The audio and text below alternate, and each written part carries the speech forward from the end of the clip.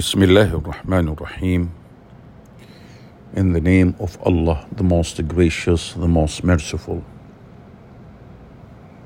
How do you react to failure?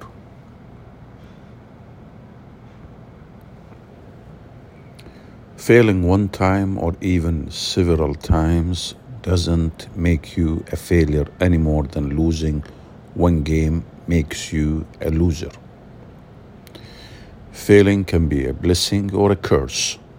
It can be a great teacher, make you stronger and keep you grounded, or it can be the cause of your demise. The difference between a stepping stone and a stumbling block is the way in which you approach it. How do you react to failure? First, be realistic. If you demand perfection of yourself, you're setting yourself up for disappointment. Again, if you demand perfection of yourself, you're setting yourself up for disappointment. Secondly, don't take failure personally. Making a mistake doesn't make you a failure. It's simply a reminder that you are human. Third, accept responsibility. Nothing positive is ever gained by scapegoating. Be courageous and accept responsibility for your failure. Fourth, be nice to yourself. Be nice to yourself.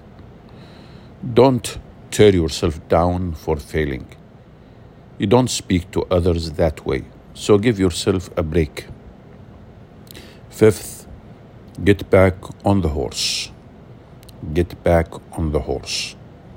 Don't wallow in self-pity.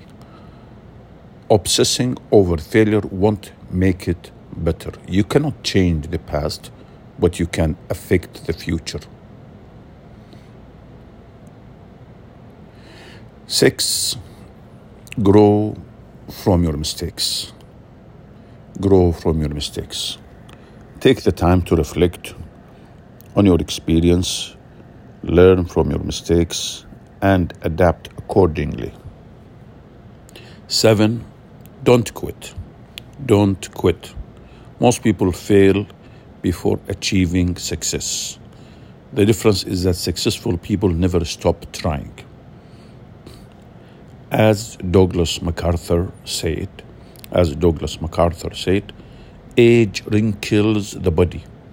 Age wrinkles the body. Quitting wrinkles the soul.